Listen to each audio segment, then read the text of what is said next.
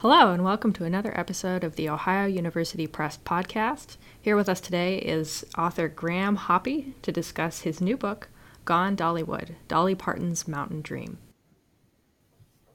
Mr. Hoppe, thank you so much for being here with us today. Thanks for having me.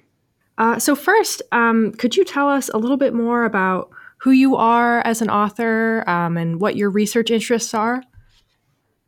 Sure. I started this book, and this book came out of studying folklore at the University of North Carolina. It developed from a thesis I wrote on Dollywood, thinking about how we present traditional cultures and thinking about how we present who we are. So for those who don't know and haven't heard, so what is Dollywood and where is it located? Dollywood is located in East Tennessee in Sevier County. It's actually the same county as Gatlinburg and the western entrance to the Smoky Mountain National Park. It's a theme park that is co-owned by the country music superstar Dolly Parton. It's a large park. It sits on probably 150 to 200 acres. Has a number of roller coasters and quite a few shows, different, all kinds of entertainment, food, and all the sorts of traditional theme park things. But it's all sort of themed around Dolly Parton's life and around Smoky Mountain culture and Appalachian culture. So then what makes Dollywood unique as a theme park, would you say? I think the most unique thing about Dollywood is its connection to Dolly Parton herself. There are lots of theme parks all over the country. There are even lots of theme parks in the South, and even a few other ones in the Mountain South. But none of them have this connection to a kind of local icon like Dolly Parton. Her presence, her sort of positive energy, kind of fills the space, and I found that really interesting to think about what makes her unique and what makes the park unique.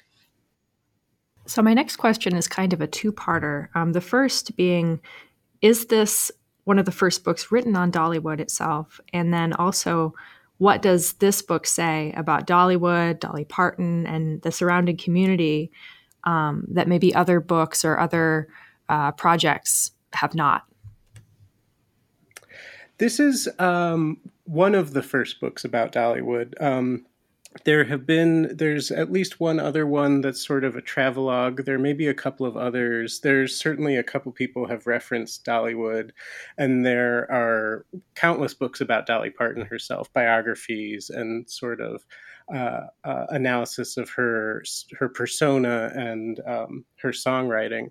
What I thought was different and interesting about Dollywood and the way that I wanted to approach it was to kind of use this, plot of 150 acres to kind of grow out and look at bigger issues of nostalgia, issues of how we sell Southernness in the popular identity, and then to look at Dolly Parton herself and how she lives in the culture and the unique space that she occupies. She's somebody who's really deeply loved by quite a few people and thought of positively by almost everybody. It's hard to find a bad word about Dolly Parton, and that goes across the political spectrum, across the religious spectrum. No matter who you are, you probably find some point of connection or some sort of positive association with Dolly Parton. And I thought that was really interesting, and I wanted to sort of explore that. So are you yourself a big Dolly Parton fan? Yeah, I am a fan. I started out, this project started just going to Dollywood with my wife because we were fans of hers and wanted to see it and wanted to kind of check it off our bucket list. And we were really surprised by how much the place connected with us and how interesting we thought it was. I certainly didn't go to Dollywood thinking I wanted to write a book about it. I went because I wanted to see it, because I wanted to be a tourist. So tell us a little bit about the people who live in the community surrounding Dollywood. Well, it's most people who live around Dollywood now, certainly, and for many years now have are making their living in the tourist industry. That's become kind of the major industry in Sevier County. Not only because of Dollywood, but there's also the national park, and out of these two sort of big pillars of tourism, you have lots of sort of little ancillary industries, lots of restaurants and hotels and miniature golf courses and go-kart tracks and whatever else. Sort of amenities for tourism. And so that's kind of become the big industry, which is not something that I think a lot of people associate when they think of Appalachia. You get sort of these images of tenant farmers or whatever else. You don't think of it as sort of being an international tourist destination. But that's certainly what Pigeon Forge and Gatlinburg have become. I'm glad that you bring that up because I wanted to ask you, how do you feel about common portrayals of Appalachian people in the media? So one popular book that comes to mind is J.D. Vance's Hillbilly Elegy. So what do you think about that? And how does Gone Dollywood subvert those depictions? Well, I think, Appalachia kind of gets beaten up a lot in the popular imagination. It gets parodied a lot. There's a lot of sort of dismissive dialogue, a lot of kind of um, why don't they just pull themselves up by their bootstraps kind of ideology. Um, and I think that's too bad. I don't think that that's particularly fair. And so what I find so exciting about Dollywood and what I find so exciting about Dolly Parton is that she represents sort of the most positive ideal of Appalachia.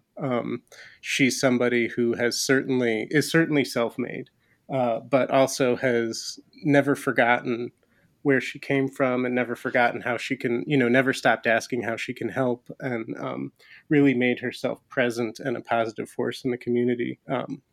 Whether it's, you know, promoting literacy or trying to encourage people to graduate from high school or building hospitals or helping people after the wildfires a couple of years ago. She's not just a kind of tourist attraction operator. She's really a present and thoughtful part of the community.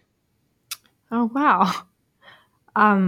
So then what was the most surprising or fascinating thing that you discovered about Dollywood while researching for this book? I think it certainly wasn't shocking to me, but I think it was that the depth of her connection to the community. To be honest, I kind of was expecting that she would be kind of this name, this big superstar icon, and that would be the story, that I would end up telling a story about celebrity. And in the course of writing the book, the wildfires happened actually while towards the end of finishing up the manuscript. And that was just one more thing, learning that she built or paid for the expansion on the hospital so that people wouldn't have to drive to Knoxville to have babies, or that the Dolly Parton's Imagination Library, which is kind of has become kind of a famous literacy charity, has completely turned around the literacy rates. It started in Sevier County, and you can see a direct sort of correlation to the literacy rates in Sevier County and Dolly Parton giving kids books to read. And that's since expanded. It's an international program now, I think. So that wasn't necessarily surprising, but learning the depth of it was really exciting and interesting. So what makes Gone Dollywood ideal for an Appalachian Studies unit in the classroom? Well, I think that anyone who has any sort of interest in popular presentations of Appalachia might want to take a long look at Dollywood.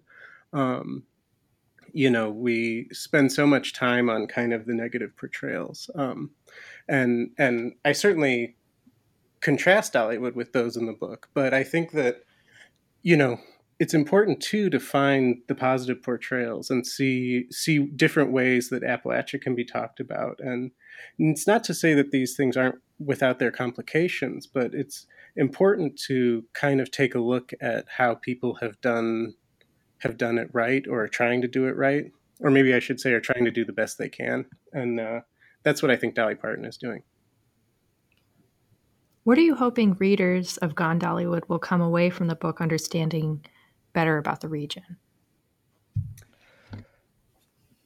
I hope that they get a feel for Dolly and her presence in the region. And I hope that, we live in a time where there's lately such incredibly divisive rhetoric, and moments where it seems almost helpless to sort of kind of find any points of connection between different kinds of people. And Dolly Parton is a great sort of antidote to that. She, as I said before, she kind of speaks to everybody in a way that very few people do these days. And so I hope that, the reader will kind of take some of her story and take the sort of singular nature of her celebrity and her theme park and the way she presents her region and her people, and kind of finds a different path, a third route, maybe. Well, wonderful. Mr. Hoppe, thank you so much for your time. Yeah, thanks for having me. My name is Zoe Bossier, and you've been listening to author Graham Hoppe discuss his new book, Gone Dollywood, Dolly Parton's Mountain Dream, on the Ohio University Press podcast. Gone Dollywood is part of our New Approaches to Appalachian Studies series. All Ohio University Press and Swallow Press books are available in print and electronic editions and can be ordered from bookstores and online retailers. Please find us at ohioswallow.com. Thank you for listening.